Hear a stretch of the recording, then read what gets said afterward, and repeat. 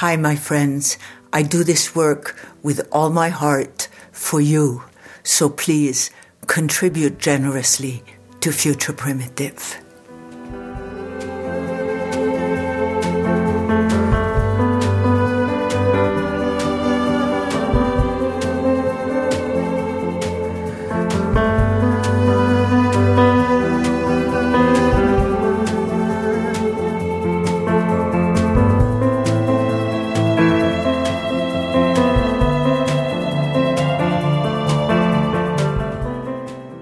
Hi, my friends who listen, and I love that you listen to Future Primitive.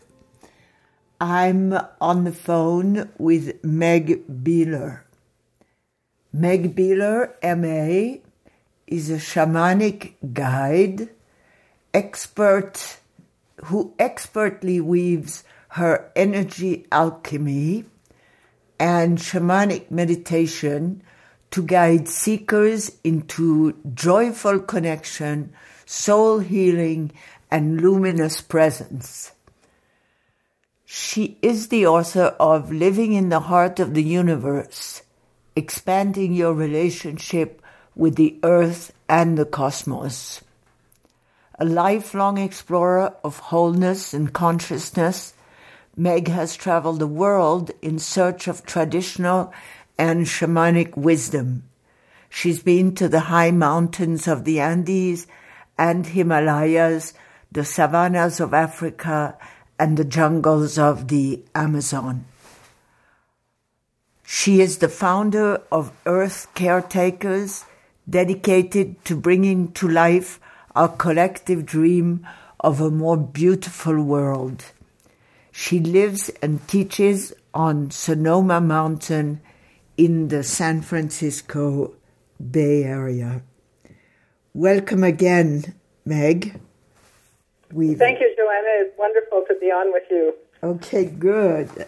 And I have in my hand your book, Living in the Heart of the Universe, Expanding Your Relationship with Earth and the Cosmos. So, Meg, what is energy alchemy, TM? The TM is recent. I've used the term for a long time. Energy alchemy is a way of that really comes from a lot of indigenous wisdom, particularly the Karo of the Andes, but also Qigong and even some Celtic practices. Anyway, it's a way of moving your energy from one state to another and managing your energy and using energy as a way to make change instead of working with the mind. What I mean by that is people often come to me and say, I've seen a therapist for years and I don't feel any better. Well, in the ancient world, our relationship with everything was taken to be normal and a part of things, but in our modern world, we're so cut off, and we think that everything gets solved through the mind, but it doesn't. For example, trauma goes to the limbic brain, and talking doesn't solve trauma because the limbic brain is pre-verbal. So when I was going to the Andes over a period of 20 years and seeing the joyfulness that people had and the engagement they had with their world, no matter how destitute it was in kind of our traditional terms, I got really curious about how and why people could be so joyful. So I really started studying, and energy alchemy emerged out of that. It's like my translation of all these ways of perceiving the world to help us move and shift so we can be more fluid. Because if we're not fluid in life, we get very stuck and unhappy. Yes, the image comes to my heart and mind of being in Peru, hiking in Peru, and the faces of the people just really beaming with joy. So, absolutely. Yeah. I had never been around people who were like that in my whole life, and I'd already traveled a lot. Have you seen that other places? Yes, I've seen that in Asia, in some places in Indonesia, of course, Ecuador. Yeah, I can't think right now of other places, and that really prompts the question, what is your observation on how a lot of people in this culture and the Occidental culture have lost that the word that comes is primordial joy? Well, it's nobody's fault. There's a really cultural, historical basis, because 400 years ago, science and spirit were consciously split apart and became two distinct trains of thought. So if you were in the science mode and you were encouraged to use your mind, part of that was to become more and more cut off from the world around you in a natural way. I looked up the term naturalist while I was writing the book, and what you and I understand as a naturalist, somebody who observes the natural world, that's not even in the definition anymore. It's become a scientific thing. So we're not even allowed in the dictionary to observe the natural world. So anyway, that having our spirit cut off from everything alive is disastrous. We become, there's some great beauty in the individualism that has developed in Western Occidental culture, and there's this huge cost that when we think that everything is up to us and we're not connected with our community, with our natural surroundings, with our world, we get into this really isolated place, and it causes a lot of despair. So the part of my observation about the joylessness is that we really lost that in this process of being disconnected. There's all these books written about nature deficit disorder, and they don't especially talk about the joylessness, but it's endemic. Kids don't grow up playing in creeks anymore. They're not even allowed to ride their bicycles by themselves anymore. Right. So I was looking out the window now, and I'm seeing these pinon trees wave in the wind and this brilliant sky, and I can remember the very moment when I was on an island in Greece where the veil of civilization was removed from my eyes. And then I saw out in a much more sensual way. So in a way, I see your book, Living in the Heart of the Universe, as giving us ideas about exercises and ways in which we can remove that veil. Would you speak about that? And one of the things that I've become aware of actually since I wrote the book, after I wrote the book, is that there's a particular combining of the physical, you're looking at the pinyon tree, you're experiencing civilization dropping away in Greece, the hike you took over the weekend, those physical sensory experiences combined with the spiritual heart-opening experiences of being connected that are a part and parcel of all of those practices in the book. And I think that that's part of why that's why they're so powerful for me, because when I first, I learned Vipassana meditation 40 years ago, and I really loved meditating, but after a while, I hate to say this, but it wasn't going any place for me, so I kind of fell away from it. But I have come back to meditation in a much different way, in a much more open and fluid way, so that so that these meditations in the book are what I use myself to connect. So, for example, when I think about the universe, the heart of the universe, I visualize images that I've seen from of the stars and the galaxies and the multiverses, and I take what I know of the movement of energy, the fantastic star formation energy and the destruction and the black holes. I take all of that awareness, and it comes into the meditation. It weaves into it, so it makes it much more vivid, and it makes it much less intellectual or mental. I was just doing some qigong before we got on the phone, and I have this one practice where I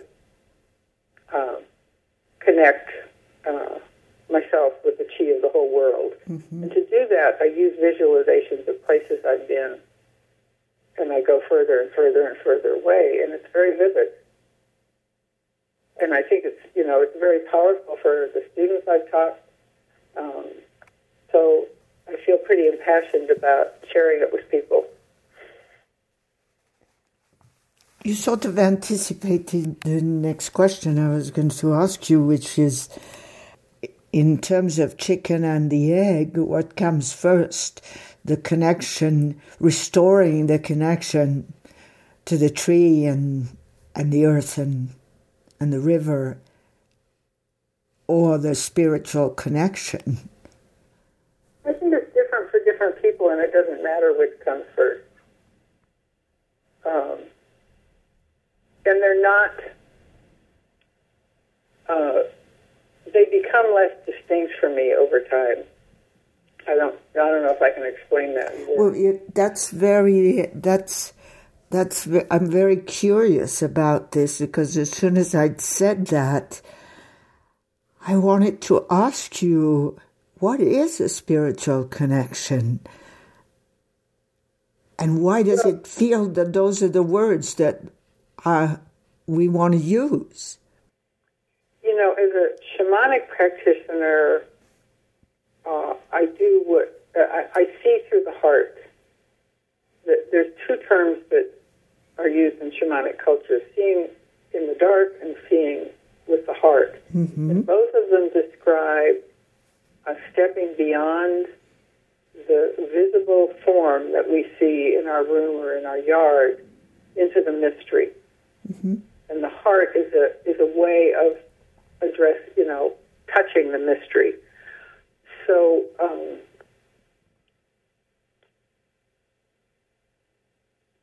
a lot of people really love trees. There's a group called Tree Sisters that's all over the world.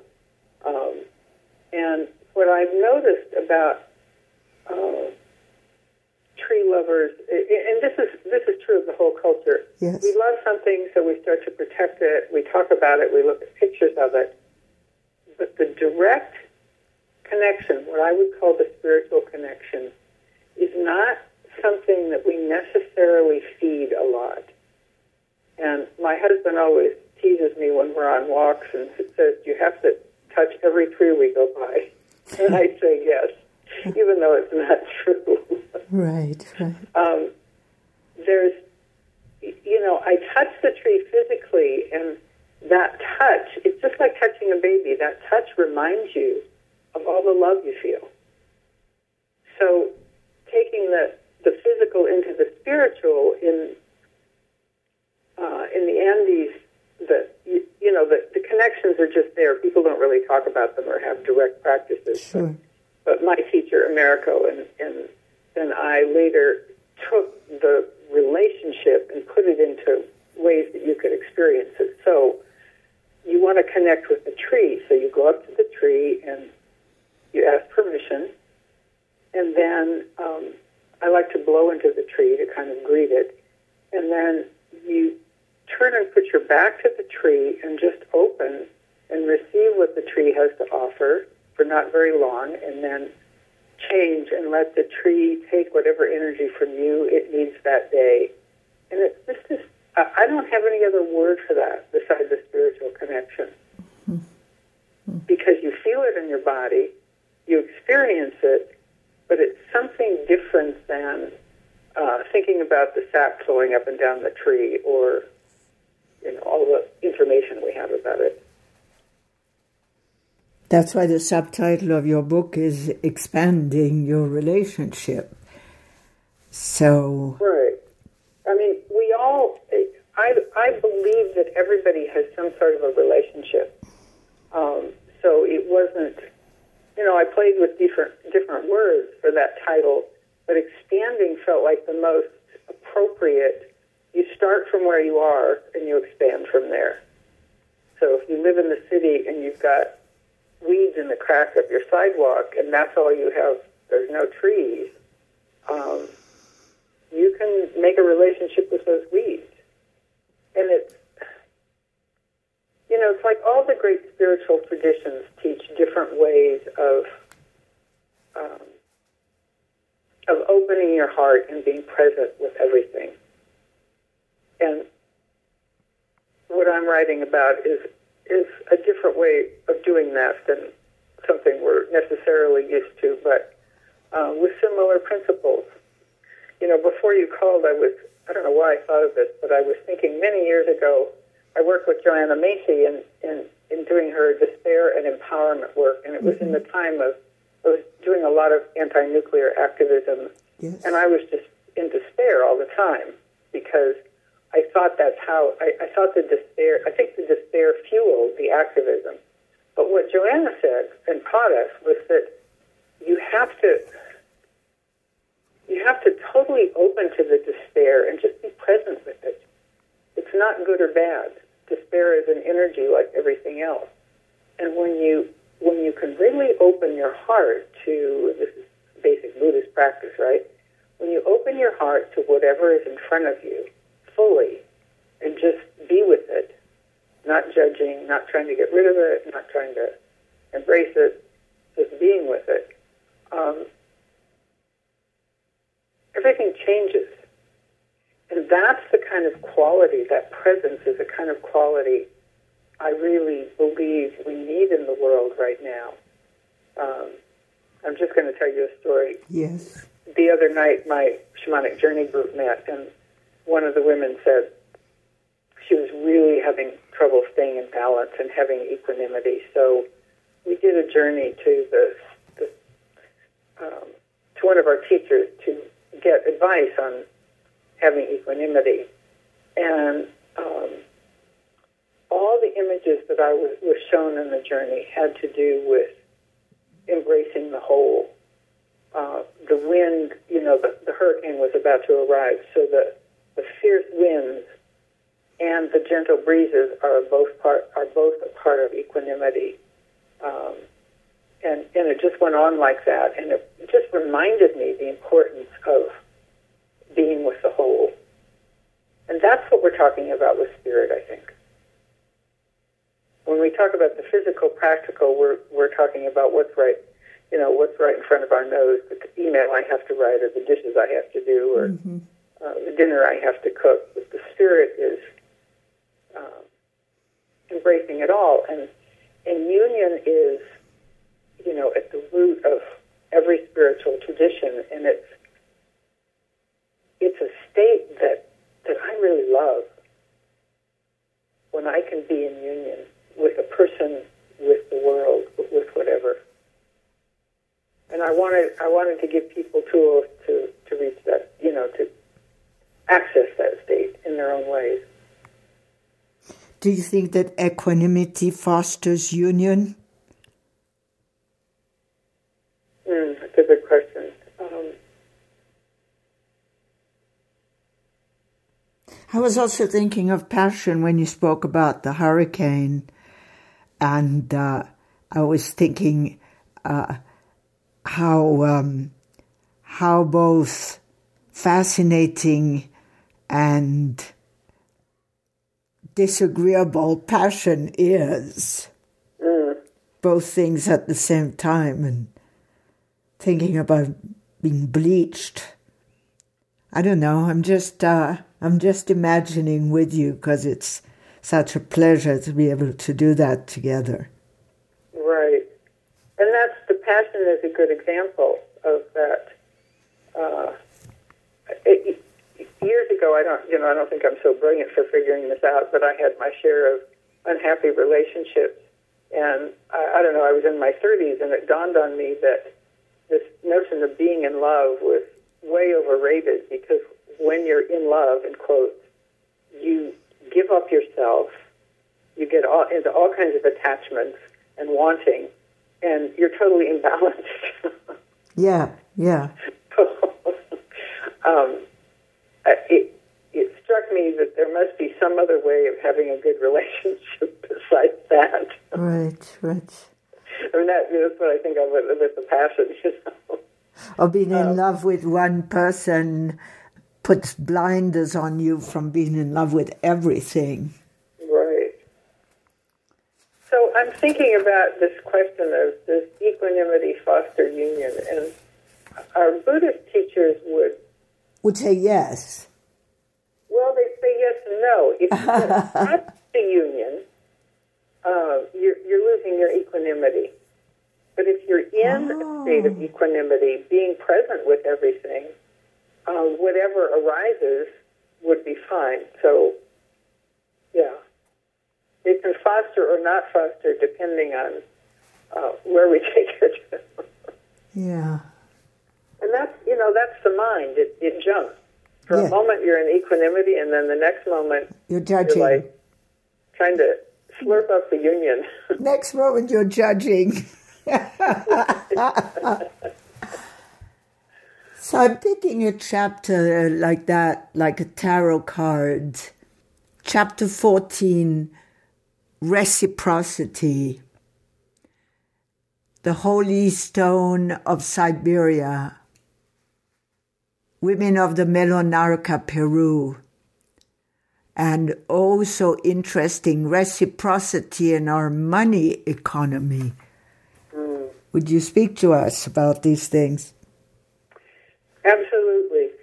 Reciprocity is at the root of the Andean cosmovision. Mm-hmm. And at the root, really, of most indigenous cultures. A different word might be used.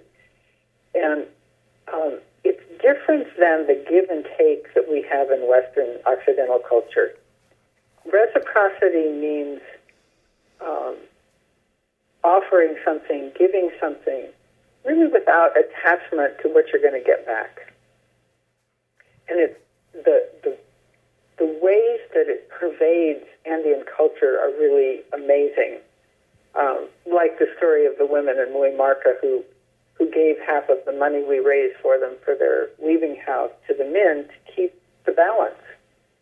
And it was so shocking to me that, here we were trying to, from a feminist perspective, we were trying to give the women a space of their own, which the men already had, but they chose to not build the whole house and give some of the money so that they wouldn't foster envy and greed and cause disruption. And that is such an interesting way of living.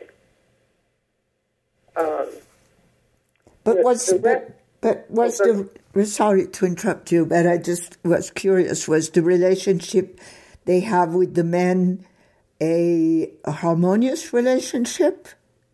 Yes, and in the villages that haven't been severely impacted by Christianity and Western stuff in the high mountains, the reciprocity is built into the whole culture. So, for example, for a festival, there's two.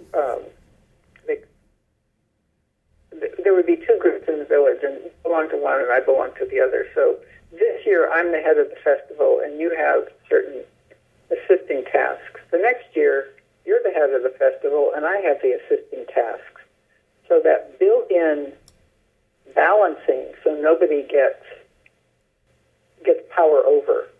is just endemic throughout the culture. I mean, there's a zillion examples of that I could give. But it's, and on a more interesting spiritual level, when somebody who has some power meets another person who has, it means spiritual power, energetic power, meets another person who seems to have power, there's a dance. There's 3 words that in Quechua that describe the stages of this dance and interaction.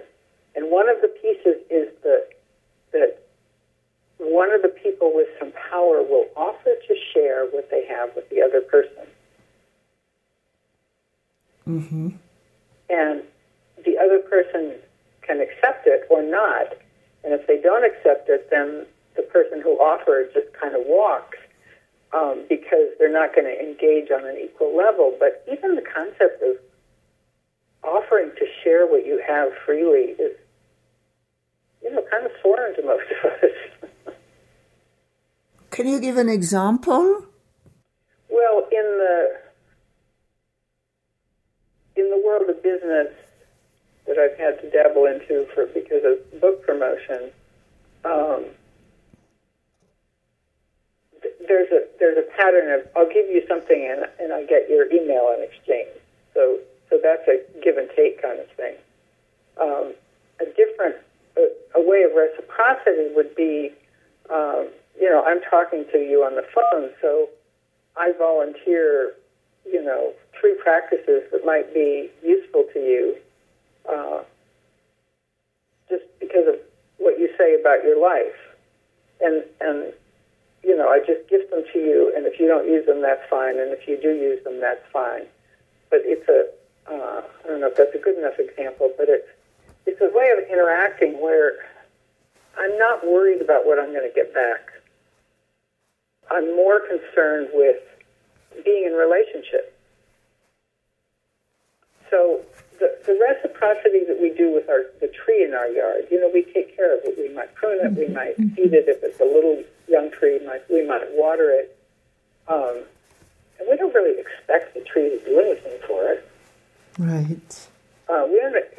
We plant a garden and we hope that our tomatoes grow, but we don't have strong expectations that a certain amount of produce happens, or I hope we don't. So there's some things we do naturally that are reciprocal, without even thinking about it. Or when we take care of our babies, we just take care of them. We're not expecting them to give us something back. Right. So I think that the joy of reciprocity is it keeps you out of greed and wanting and attachment and a lot of things a lot of feelings that aren't very healthy for us. And it keeps you more in the flow. And being in the flow internally for me and with the people around me and the beings around me really contributes to my joy. I go and when I can, I eat lunch on the porch and I watch the birds going into the water and I every day I'm smiling when they're taking baths and jumping around. I mean, it's just so wonderful. So I'm happy to give them that water. I get a nice view, but it engages me. And it takes me out of my small mind, my own little worries and what I have to do today and all that. Joy. Let's return to joy. Yes. That's such a good one. How do you notice that people in our very busy world that come to you, or when you go around, how do you notice that people express joy? What gives people joy?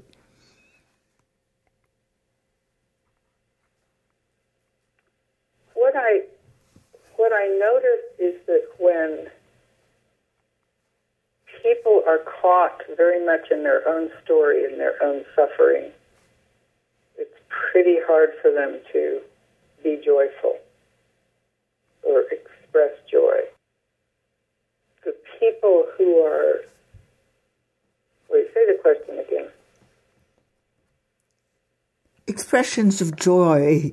How do you see joy being expressed in the world around you, whether it's the people who come to you for healing or just simply when you're going around?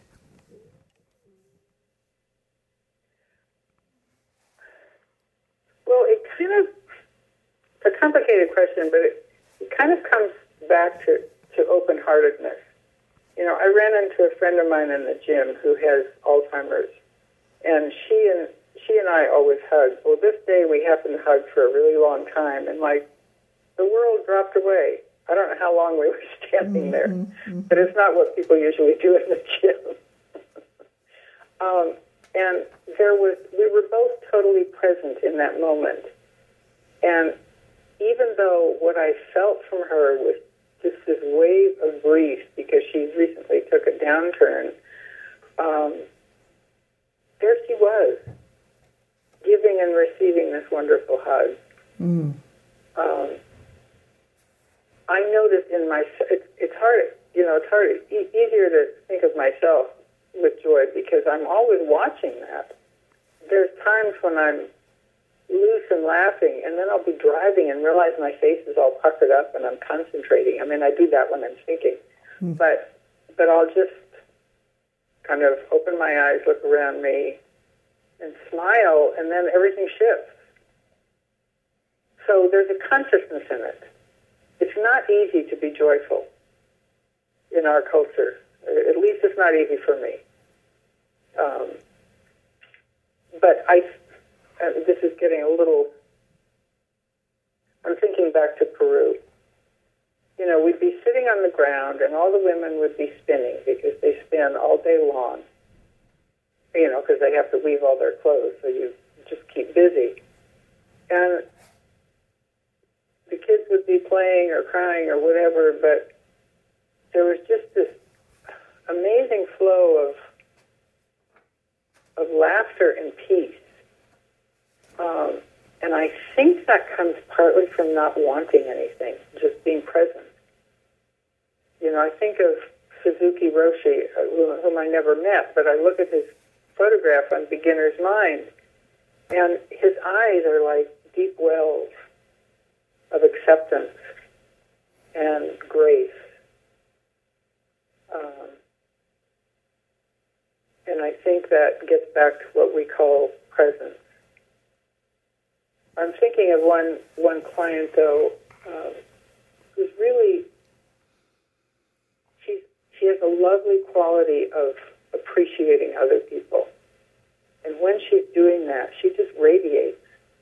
Even if she, you know, her mother just dies and various things happen, she's kind of internally suffering. But when she gets into that state of appreciating and acknowledging other people, she's like a shining light.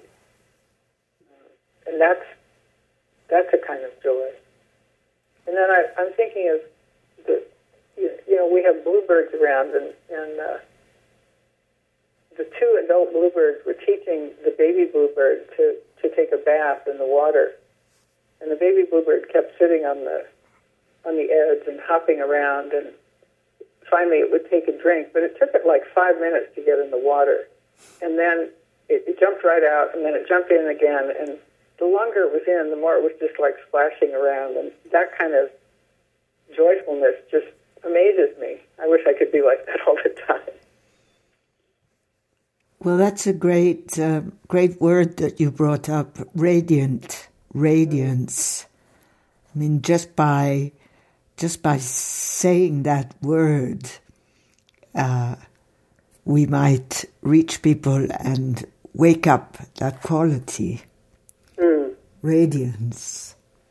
I learned a practice from Sandra Ehnerman years ago called transfiguration, where you basically, if we could do it right now. Let's do it right now. Let's do it.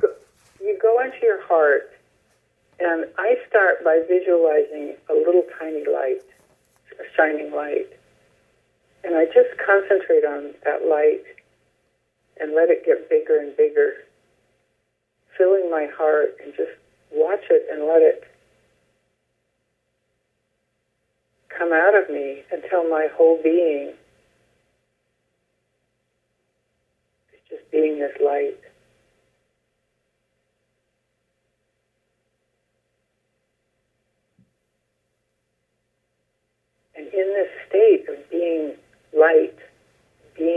radiance.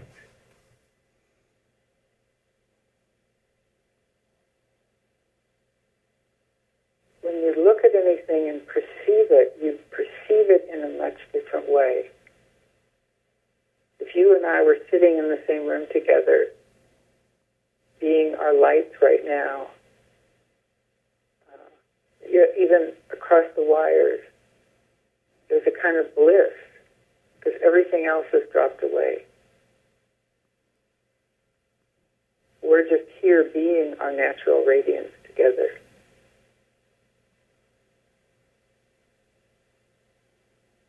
And the longer we do it, the more it spreads out across the podcast to everybody who's listening.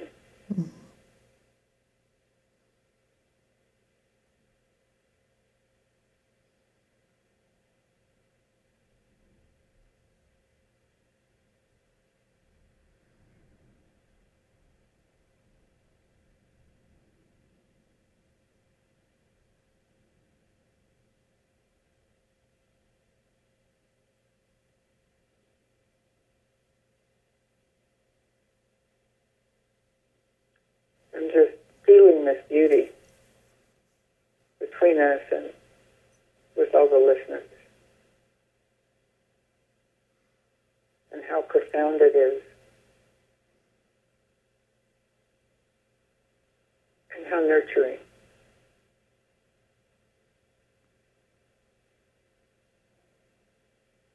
So I had this idea for a meditation that I guided a few times, and this is a perfect place to do it, in your state of radiance. If it's okay to go further. Please, please. In your state of radiance, imagine that you've gone to the Midwest, to Nebraska, North and South Dakota, around there, the place of the Oglala Aquifer. I think it's the biggest single aquifer in the country, so it's under much of the Midwest, and it's under, it's where Standing Rock is, the Oglala Aquifer is underneath. So imagine you're underground, just observing this amazing aquifer. There's little rivulets, there's rivers of water, there's lakes of water, feeding this whole northern plains area. See that beautiful water.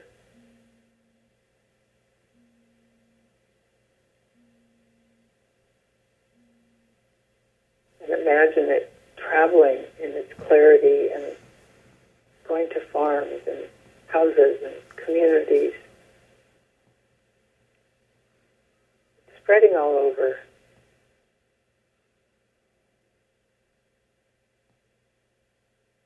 And enjoy vision of the precious water on our planet that feeds us and connects everything with everything, the aquifers of the earth's body, touching all around the whole earth inside, and carrying with it the memory of star water that came to the earth and gave us all our water in the first place. And then imagine yourself coming up out of the earth from being with this aquifer and standing in the campground where 250 tribes from around the world are camped. And just be there.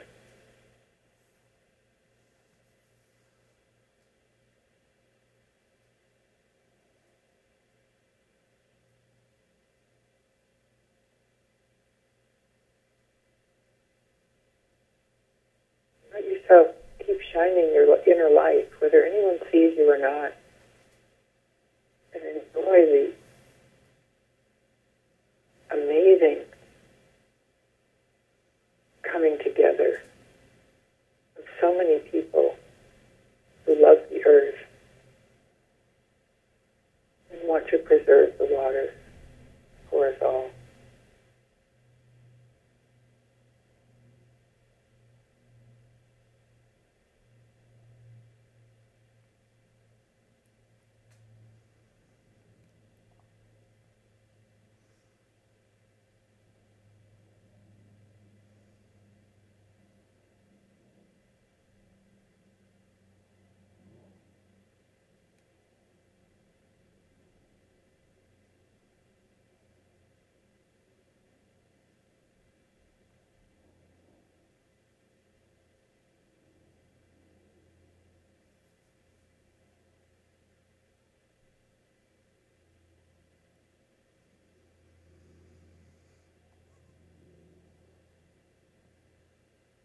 before you open your eyes and come back to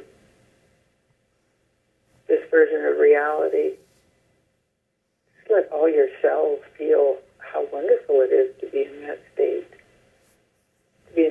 of radiance and connection and presence. And know that it's as simple as what we just did to access that state.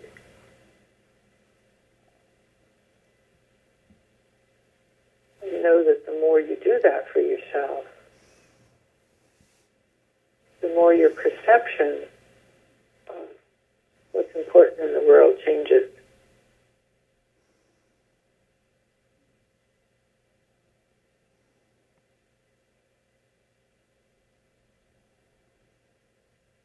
And your consciousness of your own interconnection in the web of life becomes vivid and real and tangible. And that those connections in the web of life, those tangible connections, are what really feed and fuel our ability to make change in our own life and on the planet. It's that joyful radiance that lets us slough off the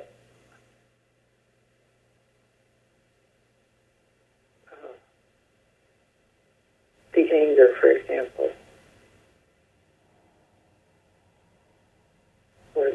or any of the dense energies.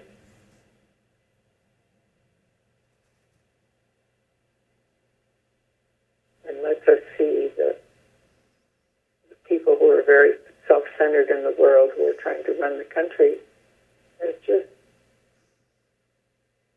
self-centered people.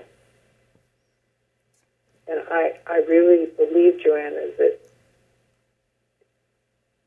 this feeling of inner radiance and connection is what will allow us to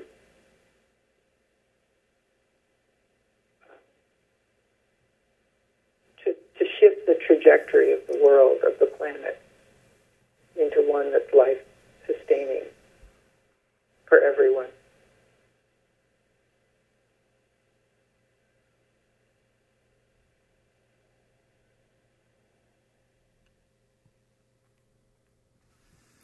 Joyful radiance.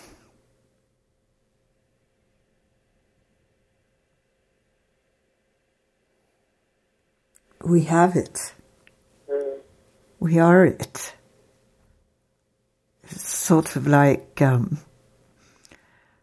reaching the water that's deep, deep, deep down in the well, in the aquifer. Before we trouble ourselves so much that the joyful radiance would be dried up.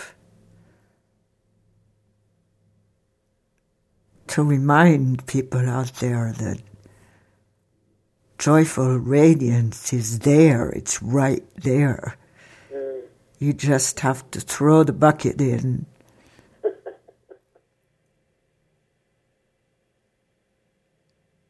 And then hear the splash.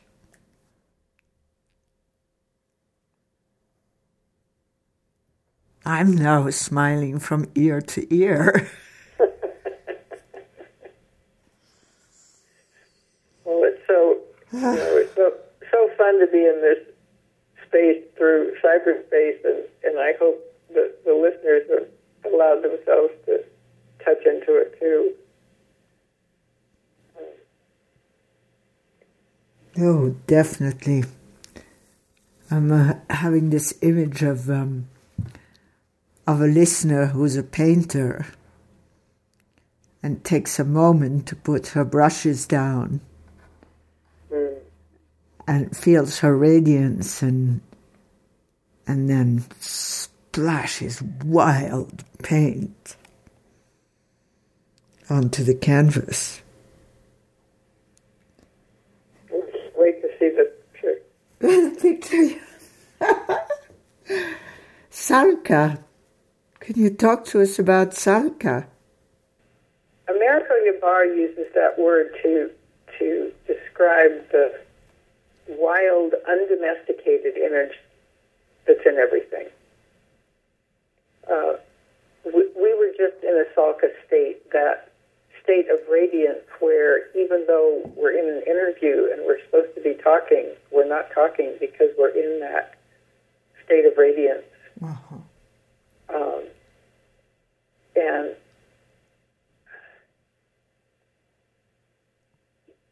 it's a feeling. Well, often when you travel and you're hiking the trails in Peru or riding a boat in the Amazon sopping wet because of the humidity, there's a similar kind of joyfulness on people's faces because they've shed everything that doesn't matter, and they're just present. So that's the Salka state, and I always love this story. There was a peasant woman in the Andes who had one pig. That was her main wealth. And one day a puma, a mountain lion, came and grabbed the leg of the pig and started trying to drag it away, and the pig squealed and the woman ran, and she grabbed another leg of the pig, and the mountain lion and the woman pulled on the pig back and forth, and neither of them would let go. They were totally in this wild, crazy moment. I mean, if you thought about it, you would not be fighting a mountain lion for a pig, but right. It was important, so she held on, and the mountain lion finally went away. Anyway, that's partly a description of the state where you just are, and I find that I find that I get into a Salka state when I'm teaching or doing a lot of shamanic journeying, so that I'm so in the present moment and flowing with whatever images and lessons and stuff are happening, that I'm like a river. So that fluidity, that dance of dancing with the universe and being in the flow of everything is the Salka state. And it's not it's not like a goal, but it's more an experience of your existence that you get into. I remember that when I used to get drunk decades ago, it was because I wanted to reconnect. Everything felt so heavy, and I just wanted to reconnect with that absolute wildness. So I'd get very drunk, and I'd cook chicken soup and dance all night. But there are other ways to do this, and they're described in your book. Many other ways to do this than getting drunk.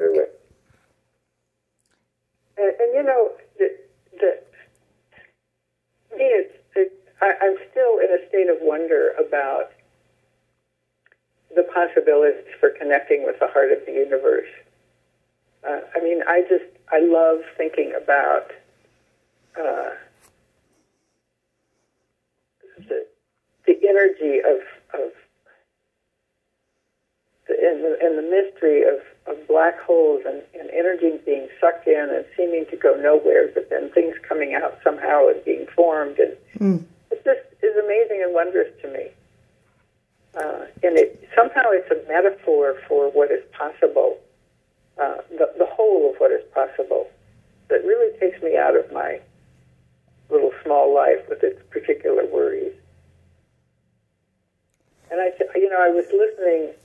You spoke with Ning Kong Gu not too long ago, and, yes. And he talked about. He said one thing that I really liked: the higher purpose you connect with, the bigger the energy flow. Right.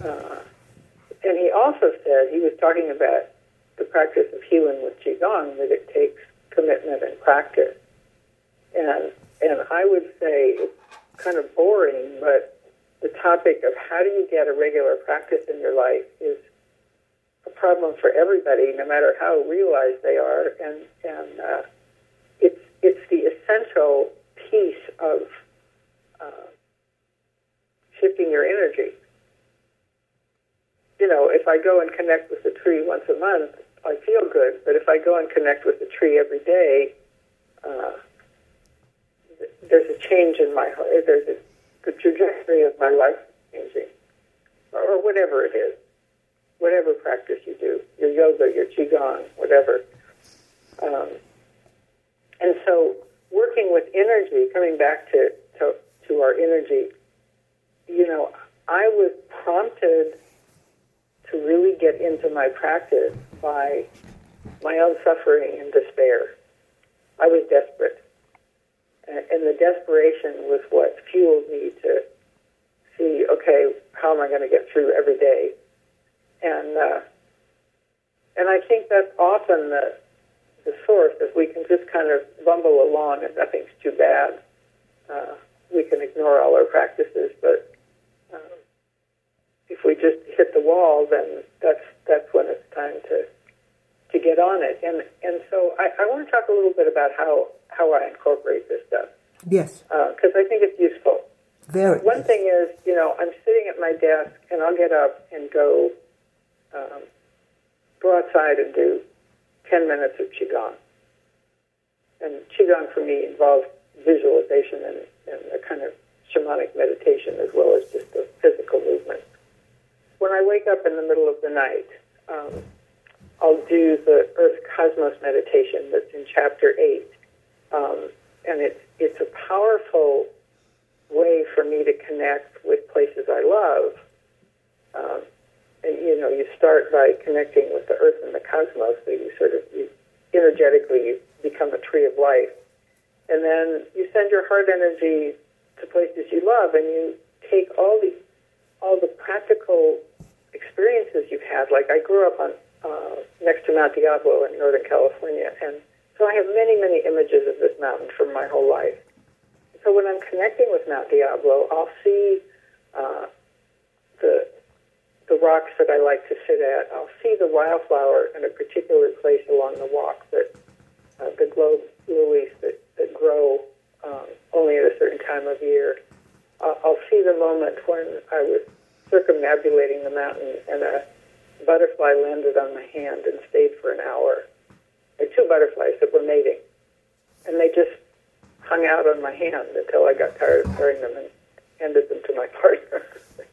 You know, all those kind of images make so vivid the connection that I have with the mountain.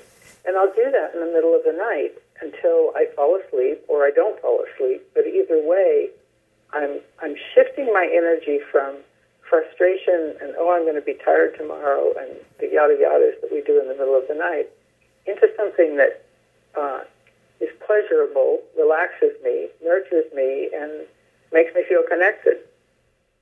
So that's and so the embedding any practice that you like, whatever it is, embedding it in yourself enough so that you can draw on it in a time of need is really crucial. You know, so some of these energy practices of releasing heaviness, you know, you can be in the store and somebody loses it and starts screaming at a clerk. Mm-hmm. And if you have this practice embedded of releasing the density so that you don't take any in, you just stand there and do that and fill with some lighter energy so that those other people's density doesn't affect you. Or if you are filled with grief, you can do the most simple eating heavy energy practice to release the heaviness of the grief. You know, it's just energy. It's an illusion. It's not real. It's a feeling we have, but because it's an energetic feeling, we can give that grief to the wind and draw in fresh air. Give that grief to the wind 10 times a day, all the time you have whatever grief-producing thing is, it's not that it goes away, but your relationship to it changes so that you're not holding it in the same way. And eventually, you start realizing that you are lighter, even if it's a second at first, and then a minute, but that you're not carrying that anymore. And so it makes life a lot better to be able to do these practices. Give your grief to the wind. Yes. Or the earth, or the fire, or the water, any of them. Because, when you're working with energy, there's no positive or negative, there's no judgment. It's just energy. Meg, we've come to the end of this particular conversation, and perhaps you'd like to say a few words in closing.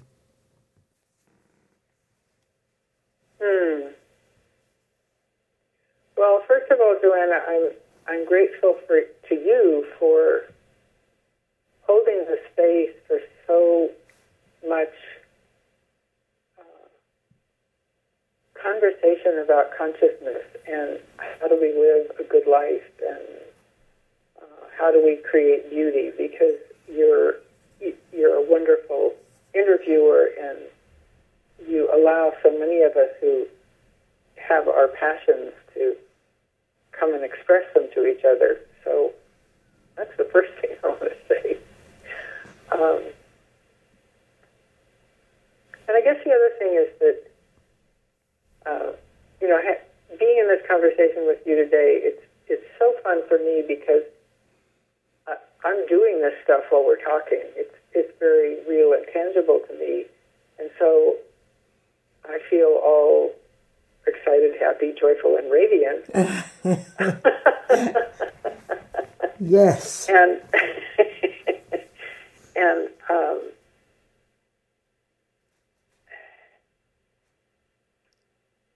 and I feel now better able to go out and keep creating this beautiful world that we want for all of us, this beautiful, sustainable world where people have enough and people can reconnect with each other and with all the living beings around us. And I know I'm an idealist, but when I am in this state, I know that it's possible. And so I want that for every listener and every being. And I just feel great gratitude for the gorgeous earth we live on, in our oak trees changing and your juniper trees waving in the wind, and all of our migrating birds and the aquifers that are running under our feet, feeding us. And that the universe upon universe connected with these energetic filaments farther than we can ever imagine. Thank you so much, Meg Beeler. It's definitely been a joy-filled radiance to be with you. Oh, well, ditto, Joanna. Thank you so much.